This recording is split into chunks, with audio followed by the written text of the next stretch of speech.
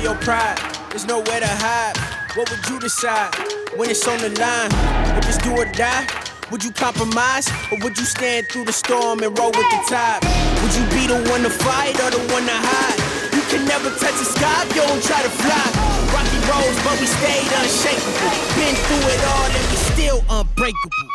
What is up, guys? Welcome to the Reborn Podcast. My name is Ashley Horner, and I have a very special guest on with me today, John Richards. What's up, man? Welcome to the Reborn Show. Oh, thanks for having me, Ashley. I'm pretty excited to be here. So John is local here to Virginia Beach. How long have you been in Virginia Beach? I got here in October of 2013. So that's a good amount of time. Almost 10 years. It's your now. home for now. Yeah. Planted your roots here. I wanted to, so John and I actually struck up a conversation at a local grocery shop here. And the more I was talking about, it's easy to pick up on people who just have this, this light about them, inspiring, motivational. And I really, I'm always so busy. First of all, I never go to the grocery store here. I was actually just talking about this with John. I never go to the grocery store. So, I think you were like, I didn't know if I should stop you and talk to you because it might be weird. And I was like, no, dude, I actually never come to the grocery store. So the fact that I'm at the grocery store and you happen to run into me, I was like, sure, we'll chat. So we chatted for a few minutes. We were talking about everything that you have going on, and it's really, really inspiring. So thank you for being here. Oh, thank you for having me. Yeah, I saw you. I'm like, because I wanted to tell you thanks for some stuff that, we talked about, and figured, hey, John, tell her thank you. You've got gratitude. Go show it. And then it just kind of led to talking. Yeah. And so I was like, you know what? I was like, you would be so awesome to have on my show to kind of talk about, to share your story with the listeners. So where are you from originally? Because I know Virginia Beach is not your home. Yeah, so the audience may pick up on it. I'm from Georgia. You might still hear a little bit of Southern accent in there somewhere, but are we a Bulldogs fan? We are very much Bulldogs fan. Oh, man. We go hard on Saturdays for the Bulldogs. Grew up down there, and then in 2011, I enlisted into the Navy and have been doing that ever since. Well, except for the past 3 months. I was just medically retired, so I'm no longer active duty, and I spent my entire career. So you're recently medically retired. Very much recently, October 28th. And I was fortunate enough to do that job for 11 and a half years, and I'm on to the next chapter of life. But I feel like we want to talk about that chapter, don't we? I do, yes. I want to know, it's really interesting, Did you always know that you wanted to be a Navy SEAL? Yeah. Oh, yeah. So I remember being 6 years old, and I was hanging out with my dad, and I think the world of my dad. Love my dad. He's my hero. And he shows me this magazine. He goes, hey, you see that right there? I said, yeah. He said, that's the baddest dude on the planet. And it was a picture. Was it Chuck Norris? No. I said baddest dude, not second baddest dude. It was like this old quintessential picture of a Navy SEAL coming out of the water, had on all his dive gear, had his gun pointed forward. And I remember being 6 and thinking, okay, that's the baddest dude, huh? All right. And then I just kind of kept an ear and eye out for Navy SEALs the rest of my life. Anytime they would pop up on movies, TV shows, books, or whatever. And then as I got older, high school, I would go scarf down lunch, and then I would just run to the library and jump online to read about Navy SEALs and training and BUD/S, and just trying to figure out every little thing I could about what Navy SEALs are, what they do, how do you become one, and find out pretty quickly. It's pretty hard, Yeah.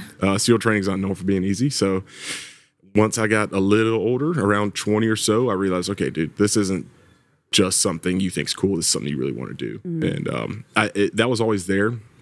It just took me a while to get serious about it and realize, yep, I want to be a Navy SEAL. Did you have an alternate path that you were thinking about taking? None. So it was like Yeah. you were like, I'm going to be a Navy SEAL. This is it. There wasn't a plan B. Yeah, no, because yeah. you just mentioned it, and I'm going to say it again. It's not easy going through the pipeline that you've gone through and successfully making it through. I don't know what the pass rate is, but I don't think it's very high. Do you know what that is? Yeah, I do. So I got to share this funny story. So Okay.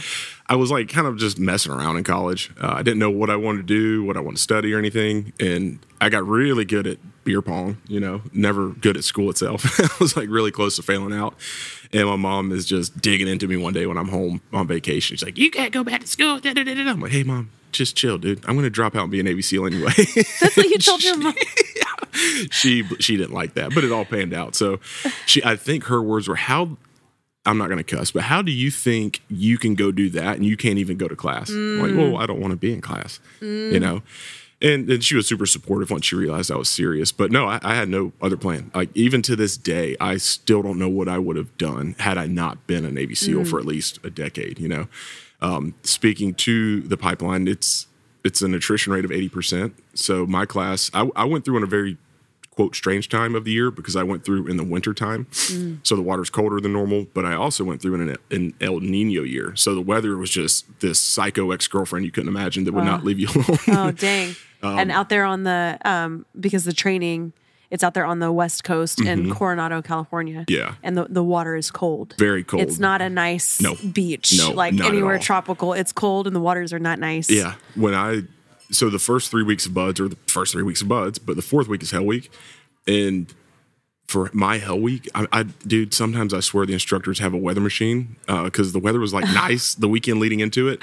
And then the instant Hell Week started, it just started dumping rain. It was 40 degrees outside or 30 degrees outside, 40-degree ocean temp. And So it was that's miserable. not even common in California No. and San Diego. And for that to happen, Yeah. you were like, And it- Mother Nature is out for us. Yes, and it hailed.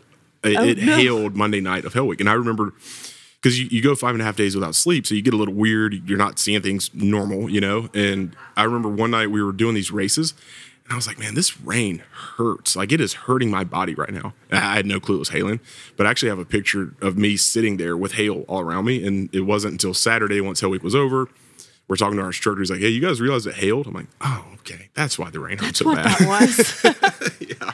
But back to the attrition rate though. My class started with 270 guys. We had our first 3 weeks of what's called Buds orientation. After that 3 weeks, we were down to 170, and then Buds actually started. We went from 170 to 80 within 3 weeks. Then that fourth week was Hell Week. We went from 80 to 40. And then out of that 40, I think only like 20 graduated with that class. I didn't graduate with that class. That's very common. Like very Did you few. get rolled back? Oh yeah.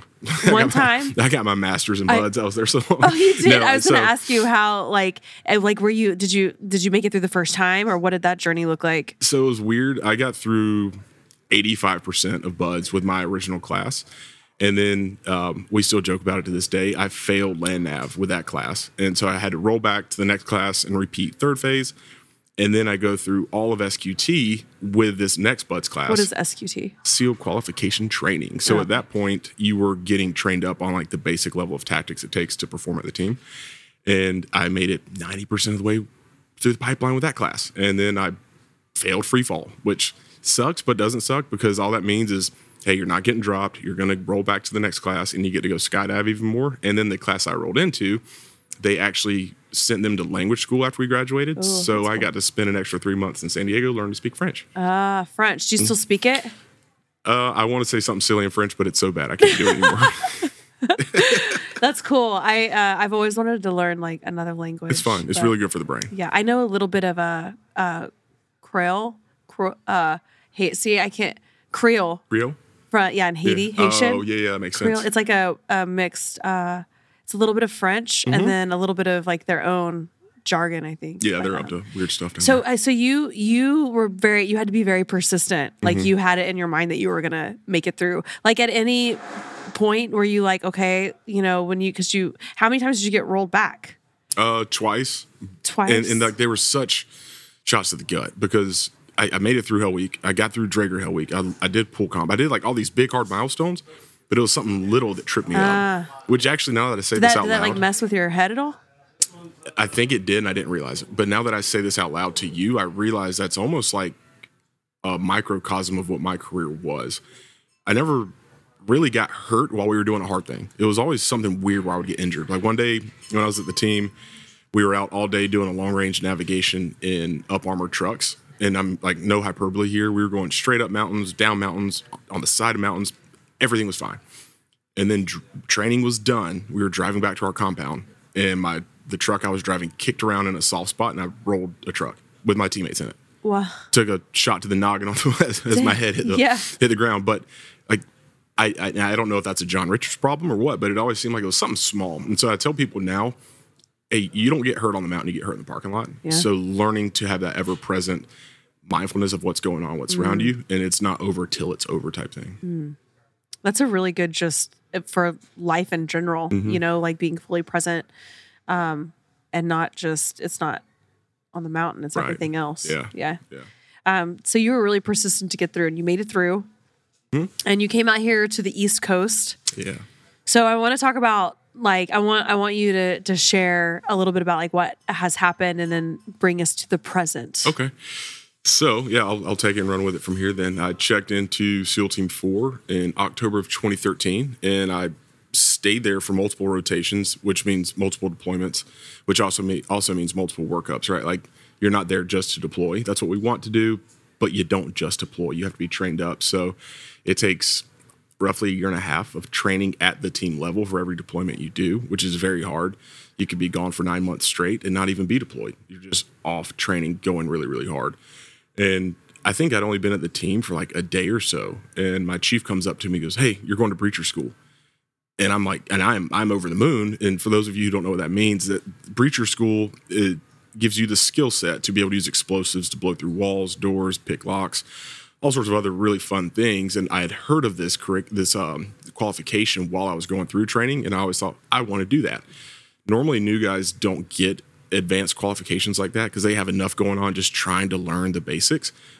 But for whatever reason, Manning lined up weird, or some older guy couldn't go, so my chief sent me. And so I spent the bulk of my career working as a master breacher at the team, as well as a Hurst master, which is anything jumping out of helicopters, roping out of helicopters, anything to do with some sort of air platform. I would be the one running that training or event. And then things kind of got wonky for me. Did you always feel like that you always like chased that I don't want to say it's a high of like just doing all the crazy things, but is that similar to like how you were in your youth, or like going through sports? To where I think I always looked for something hard to do, but it was something only I knew was there. I think if you were to ask anyone I grew up with, or even my parents, they'd be like, "Yeah, we didn't see this coming." But for whatever reason, I always marveled at like the mountaintop that you could get up to, and training for it. I've always enjoyed structure and regimentation my entire life, like baseball season, basketball season, football season, just being able to show up somewhere and be part of a team and go do something hard. Yeah. And then that fulfillment you get on the backside after that has always been a really great thing. Yeah, I like that. So how was the training and like the transition going from like the West Coast to the East Coast and coming out here and you know, being a part of like, now you're doing all the trainings and the schools. How was that initial transition for you coming out and, you know, they say being a part of like the brotherhood and being introduced to that? It was everything I hoped it would be. And what's weird is like, I didn't miss Southern California because I didn't get to enjoy it while I was there. I was just like, you know, getting put through the grinder the entire time. Sure. And it wasn't until I got out here. It's like the entire time I was in the training pipeline, I never once checked a weather app. Because one, Southern Cal's nice, with the exception of Hell Week. But two, John, it really didn't matter what the weather was because you're going to train anyway. Right. And then when I got out here, like I had to start looking at weather and like, hey, is it going to rain today? What do I need to wear? And things like that. But when I got here, man, it was everything I could have asked for. I got to hang out with older guys you've heard about, and just hearing their stories. Some of the legends. legends. Yes, 100%. And being around some of the guys who've done the things they've done was everything a young frogman could ask for, you know? And then getting to be a part of that, getting to go on training with them, getting to learn from them, getting to just know them was a blessing in and of itself. And I don't think any one team guy will say this about themselves, but we'll all say it about everyone else. And in my mind, I was fortunate enough to walk alongside the finest warriors, not just in the nation, but in the world. And there's still days I look back, I'm like, man, I really got to do that, huh? But I don't view myself that way. And I don't think anyone would ever say that about themselves. Sure. So that whole experience was really cool. And would you say at that point in your life, like you were fulfilling your purpose? Like you felt like this was everything that I'm supposed to be doing. Like it's the only thing you saw, you lived it, you breathed it. I mean, you know, it was your identity. Yeah, no, 1,000,000%. So we'll get into this, but this is stuff I've told you. Like when I came into the teams, I thought I will be here for 20 or 30 years. I'll make a full career out of it. If I die doing this job, that's fine. Like that's what I'm here to do. I was fully bought in, full tilt as teams could get. And then the weirdness set in, and like I started to realize, okay, there's life outside of here. So if you want me to jump into it right now, I'll go for it. So let's talk about that. Yeah, so being a breacher is a ton of fun, but you also are around a ton of what's called overpressure, which think shockwave off a bomb, and that tends to rattle the brain, especially when you're around 1,000 of them in your career. And in late 2017, I started going through these bouts where I would stand up and get lightheaded, and I'd have to sit down. And then on a skydiving trip leading into Thanksgiving, we had been jumping all pre-dawn morning and early morning up to the afternoon. Called it a day. Around noon, we went back to our hotel room, blacked out the room to take a nap so we could go work out. And I stood up to go to the bathroom, and I got super lightheaded. I mean, like, this one was different. And since we had the room blacked out, I couldn't look at anything to figure out where I was in space or to grab on anything to keep me upright. And I ended up collapsing. And on the way down, I lost consciousness before I fell. But once I fell, I cracked my head open on the bathroom counter. It was like just knocked out cold. And like I was telling you, what woke me up was the sensation of blood running down my head. I'm like, oh boy, this ain't good. Luckily, my roommate was a medic, so he just handled it as appropriately as possible and took me to the ER, and we got some staples. And even after that, like, the team medical staff wanted to meet with me.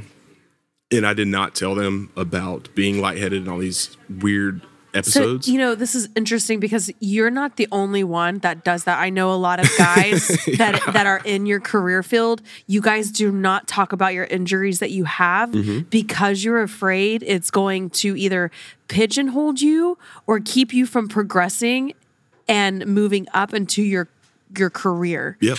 And was that kind of, whenever, you say that you like left some stuff out, was that like, you were like, I don't want them to know because I don't want them to think that I'm like any less of an operator or like any less of a warrior? Was that kind of what you were thinking? That, and in the back of my mind, I'm like, well, if something's wrong with me, they're not going to let me train. Like, I don't get to play team guy anymore.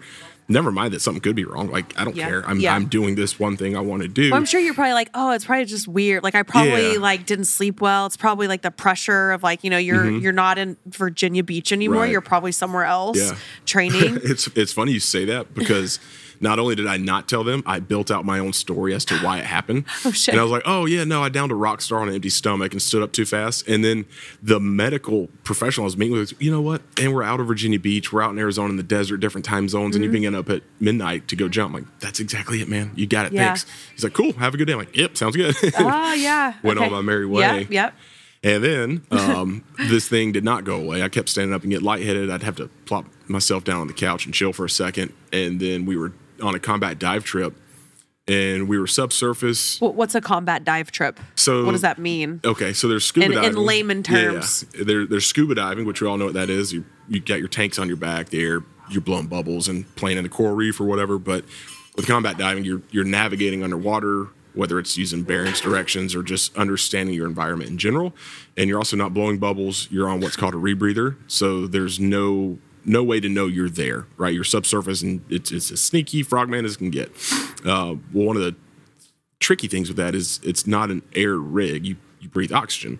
But on that, the rigs can go bad, and you can get hypercapnic, hypoxic, and all sorts of other weird stuff. And the remedy is just go to the surface, get your mouthpiece out, and breathe air back into your lungs and flush it out. Well, we're on this dive, and we're coming into the target, and I start feeling weird again like I did when I would lose consciousness. And I was getting warm and buzzy and tingly. I'm like, oh boy, this ain't good because you're underwater right now. Yeah. Like, this is not the place Did you say anything to your swim buddy, your swim partner? Nothing. Nope. So it was coming on so fast, I didn't even have time to tell him. Like, I knew what was about to. I knew I'm about to lose consciousness. I need to get to the surface. And we weren't very deep at all, but I shoot up to the surface. I get my mouthpiece out thinking. Did you pull your airbag at all? Or anything? Nothing. No, just went on up. And thinking, I just need air. That's all this is. So I get to the surface, get the mouthpiece out, and then I lose consciousness on top of the water. Well, my dive buddy had no clue what I was dealing with, and he's underwater, but he looks over, doesn't see me, looks up, and sees me floating on the surface, and he thought I just lost my buoyancy control, because that does happen. Sure. He's like, oh, John doesn't realize he broke the water. I need to pull him back under. So he pulled me back under while I was blacked out with no mouthpiece in. So while I was blacked out, I actually remember feeling like I was drowning. Well, it wasn't feeling, I was drowning, right? Yeah. I remember what that felt like. I remember my head thrashing, looking for air. I remember water going down my throat. And other than pulling me underwater that night, he was on his game. He told me he was in the middle of doing what he was doing, and he heard some gurgling and thrashing and looks over and just sees me, mouthpiece out, chin to chest, convulsing. And he grabs me and swims me up to the surface. And he doesn't know what to do once we get to the top. And then I finally wake up, and at that point, the instructor stuff's like, hey, what's going on? And for the first time in my life, I answered a question purely out of fear. And I said, I don't know, but I don't think I need to go back under. And they're like, what happened? And I said, I think I lost consciousness. Like, yeah, you don't need to go underwater. So they called the safety boat over to me, threw me in the boat, took a 5-hour chamber ride, like I told you about, which sucks because those chambers are tiny and I'm not. So and that kept us up to like 2 a.m. or so. And then the next day I had to go back in front of the medical staff and they were like, all right, dude, you've been losing consciousness. Like you're getting a tax return for it. Like what's going on here? I'm like, well, now that you ask, I've been going through these weird bouts where I stand up and I get lightheaded and I have to sit down. And that thing in Arizona, that's what that was. I've had a few more and this is happening probably every day. And they're like, okay, well, as you know, we can't allow you to operate. But yeah, I get it. And that's exactly why I didn't want to tell them the first time, right? I just had no clue. When you're, I just kind of want to bring you to like, when you're having this conversation, like the one conversation that you purposely avoided because of for the exact reason of like what you didn't want to happen that is now happening. Yeah. So were you at that point, were you like, oh shit, there's actually something wrong with me and now I'm scared and I got to figure it out because this isn't right? Or were you still like, damn, like now I'm like, now what? Like, what were you thinking? Where was your mindset at? What's interesting is I never, and I'm not trying to sound noble here, I never once thought what's wrong with me. Like I could legit have a problem. Like I could have a tumor. I don't know. That was never a thought. The thought was, will I ever get to do this job again? And that was all I worried about. And in fact, it was like this, I don't want to call it a weird calmness, but I was more worried about not getting to be a Navy SEAL anymore compared to something being wrong with me, you know? And I just let patience prevail with that. When I knew, all right, dude, if something's wrong, like we're going to find it, you know? Yeah. I don't know what it could be.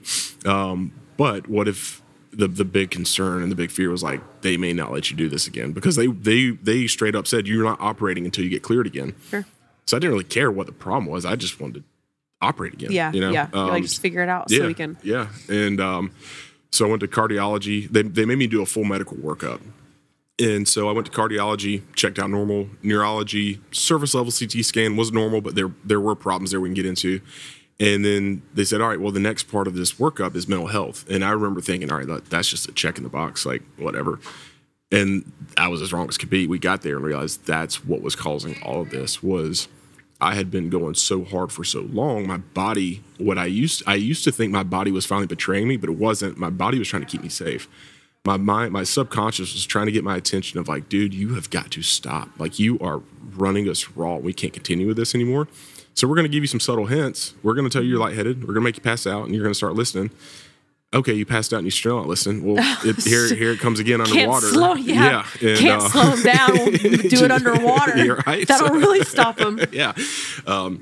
So luckily, smarter people than I am got involved and realized like, all right, dude, this has to stop. And so with the whole mental health thing is when I really started a ton of self-exploration, getting to know myself, getting to know my values, what's important to me. And the team, they keep going. They keep training. I'm a part of it, but I'm not a part of it. Administratively, that was strange, super strange. And I had just gotten married, had a kid on the way at the time. And so it's kind of like divine intervention. And I think all this happened for a reason at the timing that it did, because that time down allowed me to look up for the first time since I'd been in the Navy and go, oh, there's life outside of here. There are other things you can do in life. And with a kid on the way, knowing I'm going to be a dad, I'm recently married, and understanding I want to do very good at those. I don't know if the SEAL teams fits into that anymore, you know? Yeah.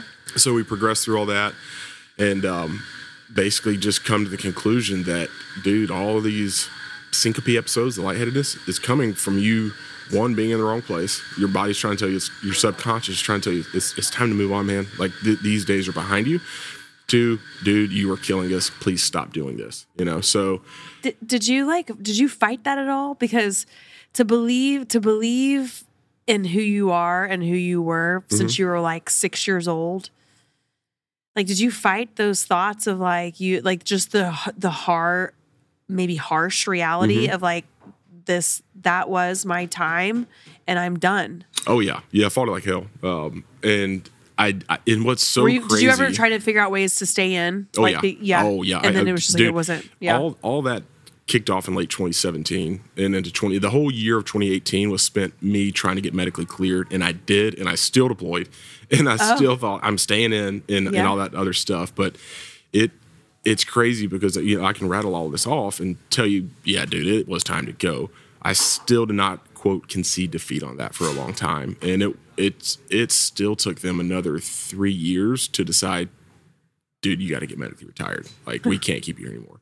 I even came back from that deployment, went to a training command, got my batteries recharged, got a lot of things under control, and then like some more weird things popped up that had already happened, and I went to talk to the psych about it because I wanted to stay out in front of it. Sure. And she ended up labeling me NPQ, not physically qualified, and I didn't realize she did that. And so a month or two goes by, and I'm getting ready to go back to a team, and I'm applying to be a team leader at multiple different teams. And on that, you have to submit a package to do it, as well as a medical package. Sure. And my phone rings, and she's like, "Hey, John." I'm like, "What's up, doc? Why do I see you submitting for a team leader at such and such team?" Like, "Because I want to be a team leader." She's like, "John, you're not cleared to operate." I'm like, "What are you talking about?" She goes, "Dude, last time you came in, I put you on NPQ status. John, you'll never do this again." Oh my gosh. And I'm like, "Wait." Was this over the phone? Yeah. Oh, yeah. And so, yeah, she said, "Dude, John, I will never clear you to operate again. You've been at the most tame environment in your entire career for the past 2 years, and I know you're feeling better, but with what you just told me 2 months ago, things aren't healed yet, and there is no way you can go back to a team, especially as a team leader, and get through it, and we're not going to assume it's going to work. We would be doing you a disservice by letting you go back to a team." Sure. Because what's going to happen when you pass out underwater again? What if your dive buddy's not on point and doesn't bring you up? What if you lose consciousness and all these other things? So, like, she's completely right. You know? I was just fighting it like every dude would do, you know? And so that was when the reality came in of like, wow, this really is over. Huh, that sucks. And so I spent the next 18 months going through the medical retirement process before finally getting out. Which brings you to the present. It does. As of 3 months ago. Yeah. How has that transition been for you? Oh, man. So... What is that book by Sebastian? Tribe. Sebastian Younger. Sebastian Younger. I've read that book. It's good, isn't it? It is a good really book. Really good. Have you read that? Mm-hmm. It's really good. It explains a lot, too. It does. And I'm sure that, when did you read that book? Was it like before you were kind of transitioning out, or? Amongst the midst, like all the losing consciousness stuff had already happened. Getting to understand trauma and anxiety and PTSD were already in my life. So that book really helped open up the lens of understanding what all this is and why I would lie about not being sick. Yeah. Of why I didn't want to leave my tribe. Yeah. You know? Yeah.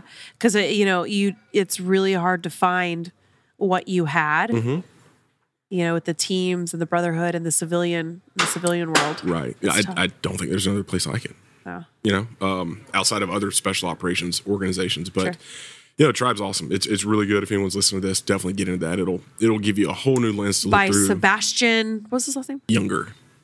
Guntner? Younger. Yeah. Sebastian Younger. Yeah, it's called Tribe. Mm-hmm. It's a really good book. Quick I've read read. it. Yeah, it's pretty easy. Yeah.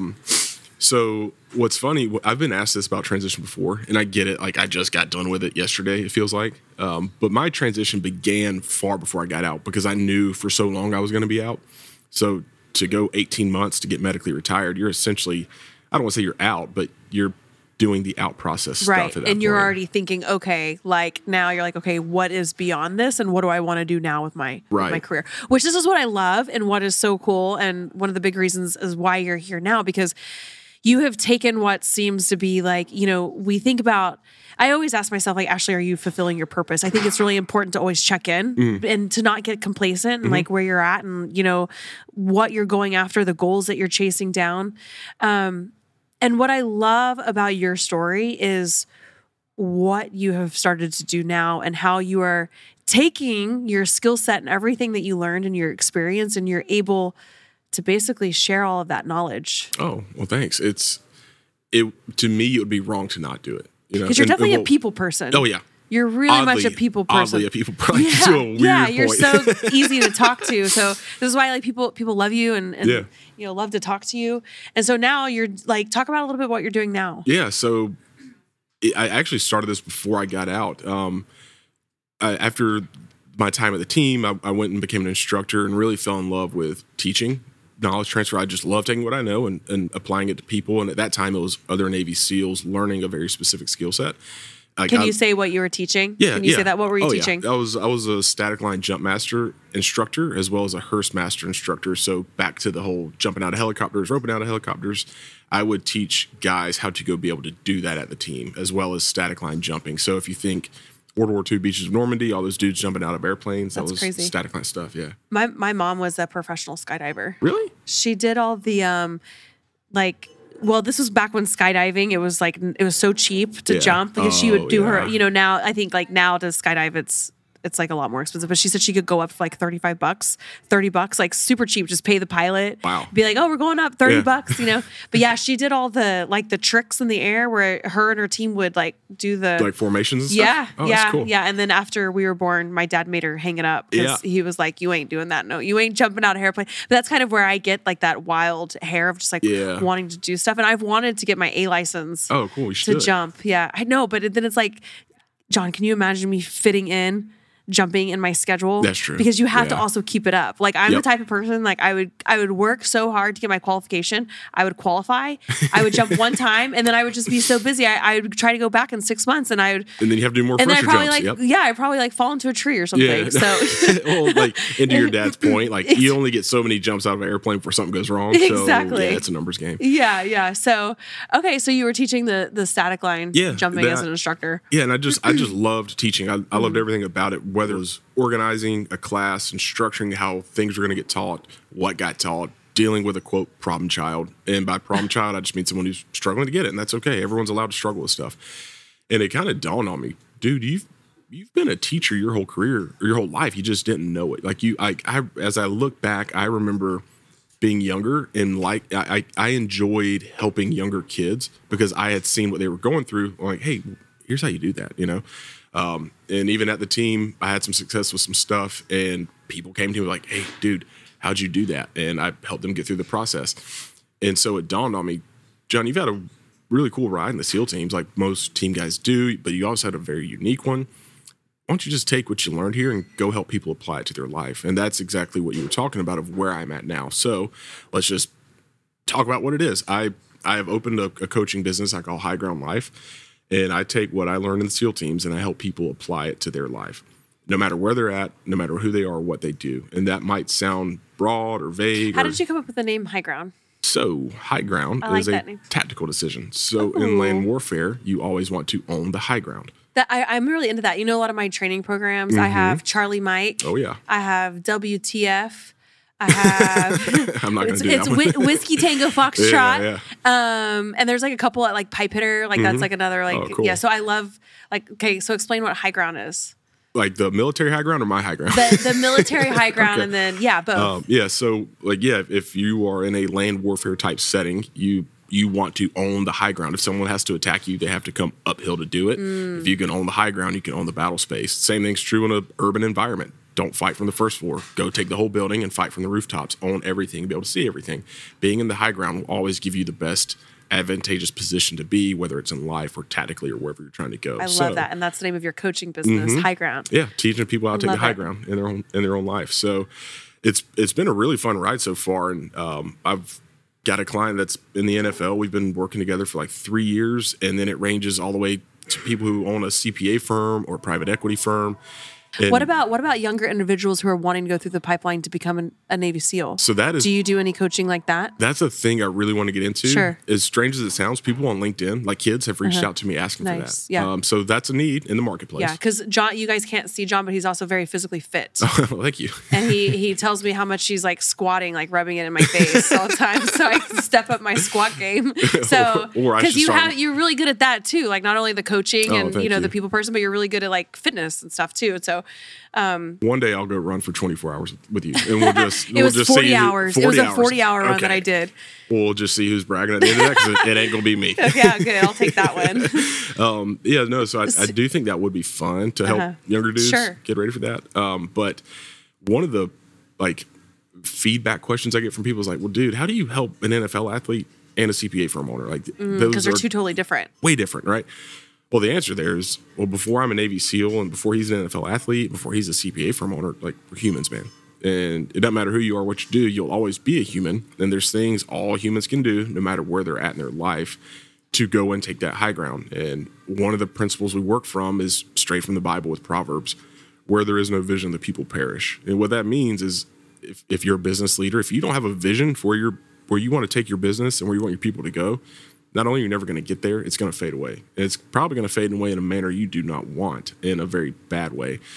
Learning how to use diligence. Like if you guys are looking for leadership stuff, Proverbs is a great place to start. He who has diligent hands shall prosper, and just teaching people how to be diligent, proactive, mindful, aware, have a plan, how to execute, how to overcome fears. And working through fears is one of my favorite things to do. When you just sit and talk with someone. Explain that a little bit.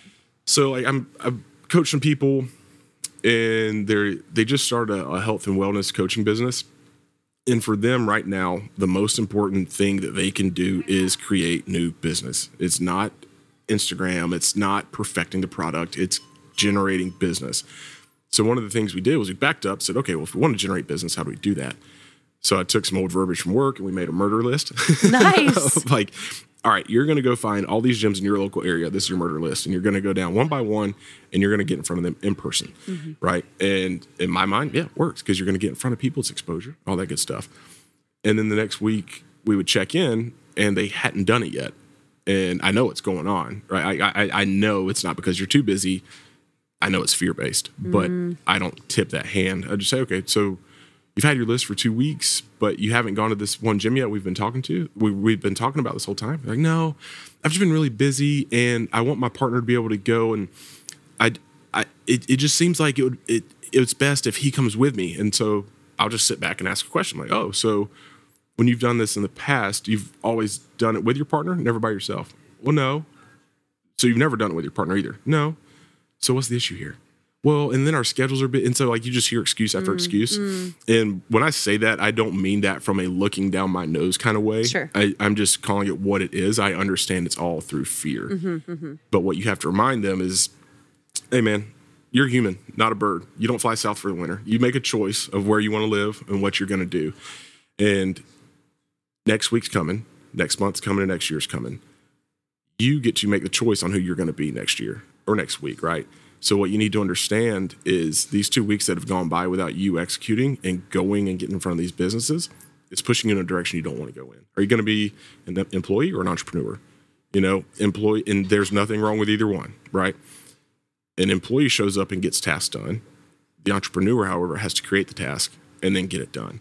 And I told them frankly, like, if you do not start executing, you're going to start sitting in fear even longer. And you're going to make excuse after excuse after excuse and never move the ball in the right direction. And then you're going to be so far behind the power curve, you're going to be overwhelmed. And then you're really not going to execute because now you're super overwhelmed. And then you're going to start telling yourself how maybe going back and working at this place would be better. Maybe that's what I was meant to be. Maybe I wasn't meant to be an entrepreneur. That's not true. All that's lacking right now is just your execution. Like, you know what you know. You have your knowledge. You probably know not more than 99% of the people you will ever talk to about health and fitness. You can help them. You just have to execute. Don't be scared. And people, they get scared, man, when you have to be vulnerable, when you have to go get in front of people, when you have to just show who you are. Do new things too. I think it's like definitely stepping out of your comfort zone. Yeah. And what's interesting is I observed this from the coaching standpoint is I know fear when I see it, especially working with clients, but one of the indicators is they start finding other things to do. So we have your execution list, but instead of doing it, I need to unload the dishwasher. Actually, you know what? Let me make a new IG reel. You know what? I need to change some verbiage in my program. And I had to remind him, like, hey, dude, program doesn't need to be perfect, it needs to exist. Just have it exist and go help people. But this whole not executing thing will drive you out of business before you can ever really get going, you know? How do you work with your people like in person, or do you work with them online, or how do you get your clients? If somebody's listening to this and they're like, wow, because it really much seems like business coaching, but you do a lot of life coaching too. How can somebody get in touch with you, and what is the process? Yeah. So if anybody wants to, just find my Instagram page, High Ground Life, and shoot me a DM and we'll go from there. But I actually, 99% of my clients are over Zoom. I've only had one client who was actually local here in the area. It was Ben Smith, the 2015 CrossFit Games champion. And that was really cool because like I'd go coach him for an hour and then we'd work out together. And he's just so unbelievably physically gifted. I'd come away feeling really bad about myself, but it was, and so like, even he's an example of that. And I told him up front, like, hey, I'm not a CrossFit coach, dude. Sure. What we're going to do here is help you become the better version of yourself. So that version can go compete, can go train, and can go run your business.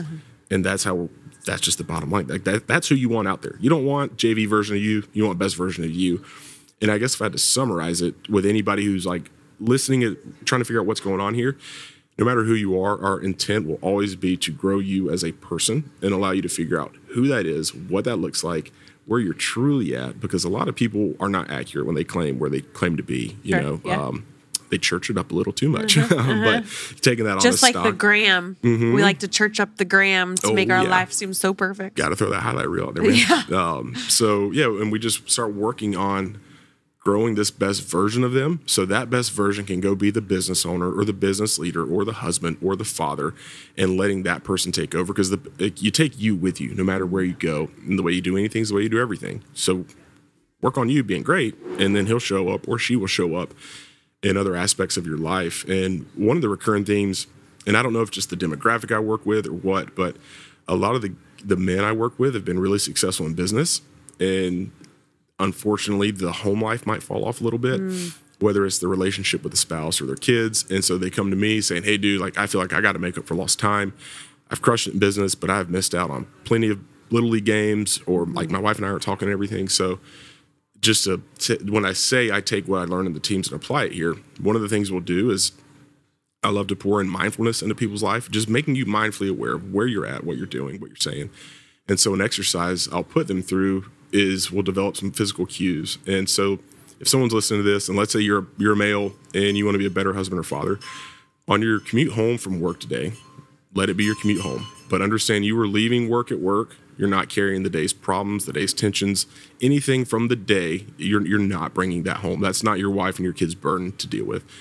As you pull into the driveway, turn the radio off, pull in, put the car in park, take a deep breath in, deep breath out, and just relax into your chair. Feel your body weight just sink into the chair. And then before you get out, sit there and ask yourself, if I were the best husband on the face of the planet, how would I walk through the doorway right now? How would I engage with my wife? How would I talk to her the rest of the evening? How available would I be to her emotionally, physically, just in general? How would I respond to everything she asked me to do? How would I just communicate to her? Same thing true with the father piece. If I were the best father on the face of the planet, how would I walk through the door? How would I engage with my kids? Would I be on my phone talking to my kids, or would I give them my undivided attention? And even to backtrack farther, what's your mindset look like on the way home? And most people don't even know what their mindset is until we start calling it out. And so if you had a bad day at work, are you driving home thinking, oh my God, dude, it's been such a terrible day, and now I got to go home and deal with these kids? Yeah, I'm like, the dishes better be done. Yeah. I really, really struggle with like leaving work. Yeah, because like I work literally 5 a.m. to 11 p.m. at night. You're nonstop. Any moment I get. And but as an individual, like I really, really struggle. Like, and I like what you said about getting your mind right before you even go home. I'm always trying to divide it. I'm like, well, if I can like, do this a little bit of time like this with the kids, and then I can have like an hour later to work because I have this project that everybody's waiting. Right.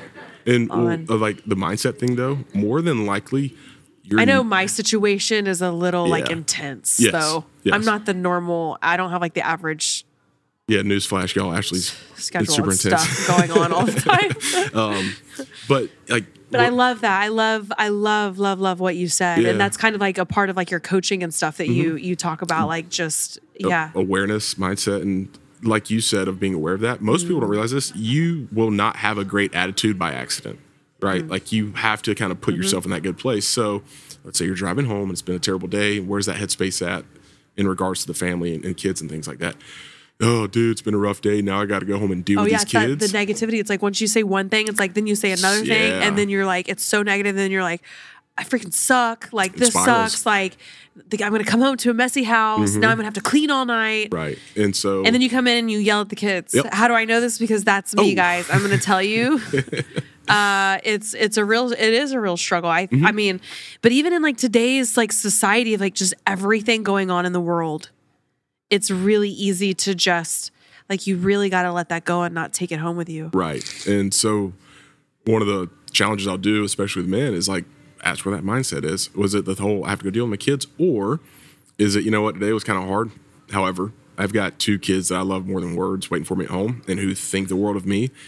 And I'm going to let the day go and I'm going to be with them the rest of the evening. And if there's a mess, you know what? I'll do obnoxious gratitude and go, dude, my house is wrecked because I have kids. How lucky am I? Like, how many parents It's would like kill to have changing your kids? heart posture Yes. of like, and you're just being grateful for the messes instead of Yeah. looking at them like a burden. Dude, do you know who Ethan Suplee is? I had him on my podcast. What? Really? Yeah. Okay, so you know. Yeah, I know Ethan Suplee. He has a great transformation. Yeah. Like he lost hundreds of Oh pounds. my gosh, yeah. So sometimes I get obnoxious with the gratitude practice that I'll do or have people do, because I mean, dude, sometimes you just got to get obnoxious to make growth. But Yeah. I saw one of his social media posts on gratitude, and I'll have my clients do gratitude journaling for a whole set of reasons. But I saw how he did his. Yeah, how was it? It was awesome. He was like, he would write down the problem, like there's crumbs on the floor. That means I actually have food to eat. How many people? Or if he's like, there's so many dishes in the sink. Because I have a big family to love. Yeah, nuts. But it's crazy if you can truly flip that love that. switch and start looking at that paradigm. Yeah. Your life's going to change, right? Like you just different how you see the I love world, that. and instead of seeing problems, you see opportunities, right? Yeah, yeah. But these, and if y'all are listening to this, like you can't accidentally do this. Don't beat yourself up if you never thought like this. Well, because we all want to think like pessimist. Optimistically. Yeah, but we want to Oh, yeah, think like pessimists, right? Like we have like this negative, like that's what I'm saying is like it's easy to just get in that like negative spiral downhill. And what John is saying, you have to be very, very intentional. Like even if you're having a bad day or if you're feeling that you're having a bad day, just say like just be super positive. Yeah. Yeah. And dude, there's also nothing wrong with having a bad day, right? What it can cause to happen could be bad. Right? Like if you get in a car wreck, I don't expect you to go, oh, today was a good day. I was in a car wreck. I'm grateful to have a car I drive. Time out. We don't have to do that. But checking in with yourself and asking yourself like, okay, how am I feeling? Okay, I feel like crap because I just got hit by a car. That's fine.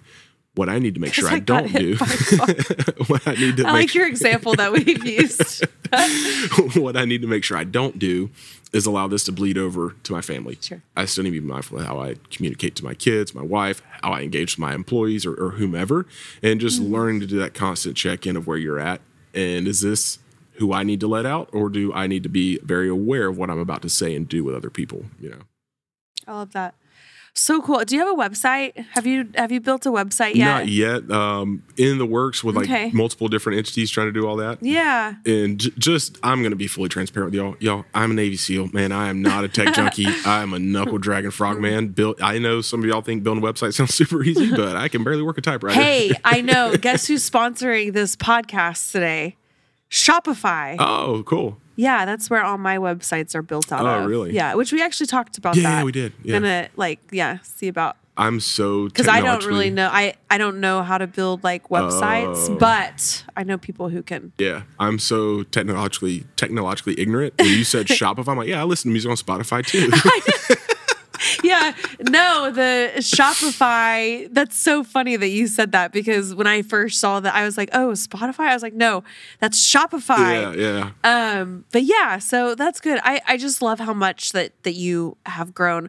I want to ask you like another, like probably the last kind of hard question. Do you feel like now you're fulfilling your purpose, like that God had intended? Or do you think like, I kind of just want to know just kind of what Yeah, without are a doubt. your thoughts? Yeah. Yeah. Like With- all of this was supposed to happen and now you're supposed to be coaching and leading. Yep. So without a doubt. And we'll rewind a little Were you bit.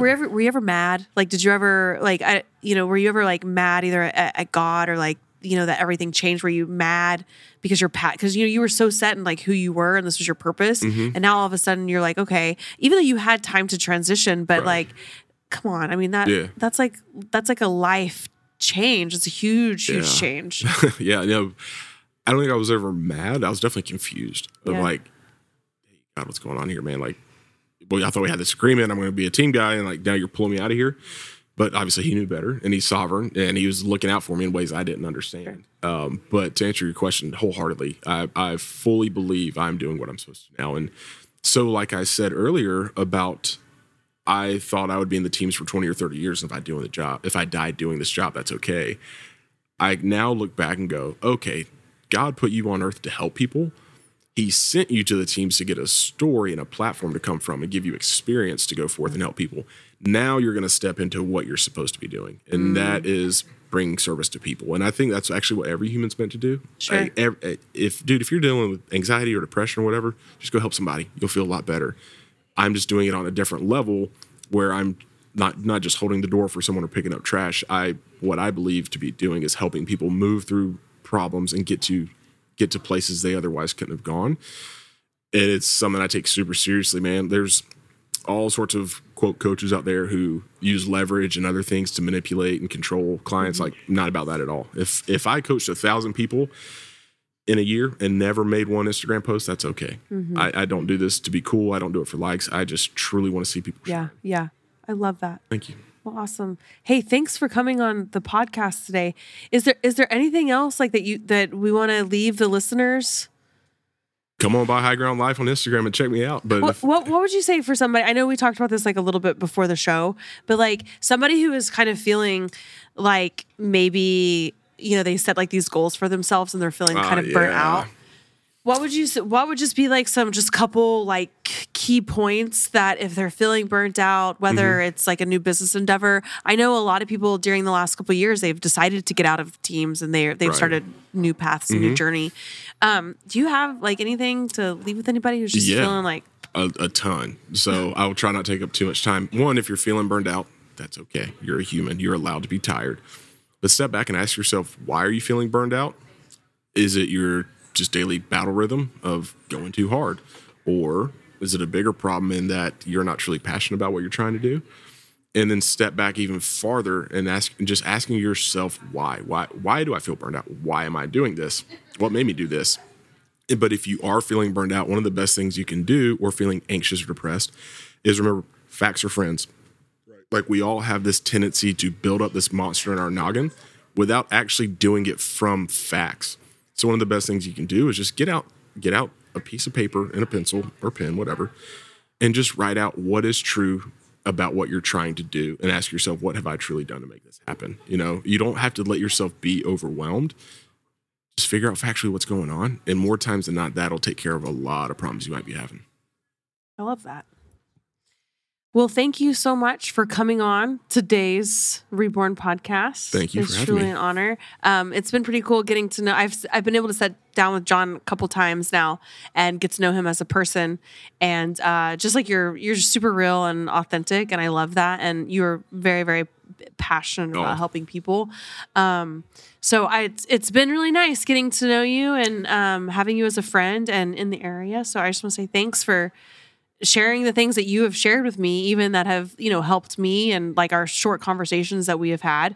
I really, really appreciate that. And I know that the listeners can benefit from you and everything that you have to offer. So, oh, cool. Thanks, Ashley. Thanks. Pleasure's all mine too. It's been fun getting to know you. Cool. Well, thank you guys so much for joining us on today's Reborn podcast, and we will catch you guys next week. Make sure you leave an Apple review. If you have a guest that you would like to see, a topic that you would like to cover, shoot me a DM on the Instagram at Reborn Pod, and I will catch you guys next week. Bye.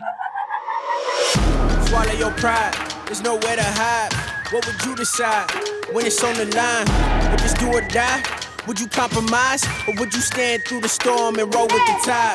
Would you be the one to fight or the one to hide? You can never touch the sky if you don't try to fly. Rocky roads, but we stayed unshakable. Been through it all and we still unbreakable.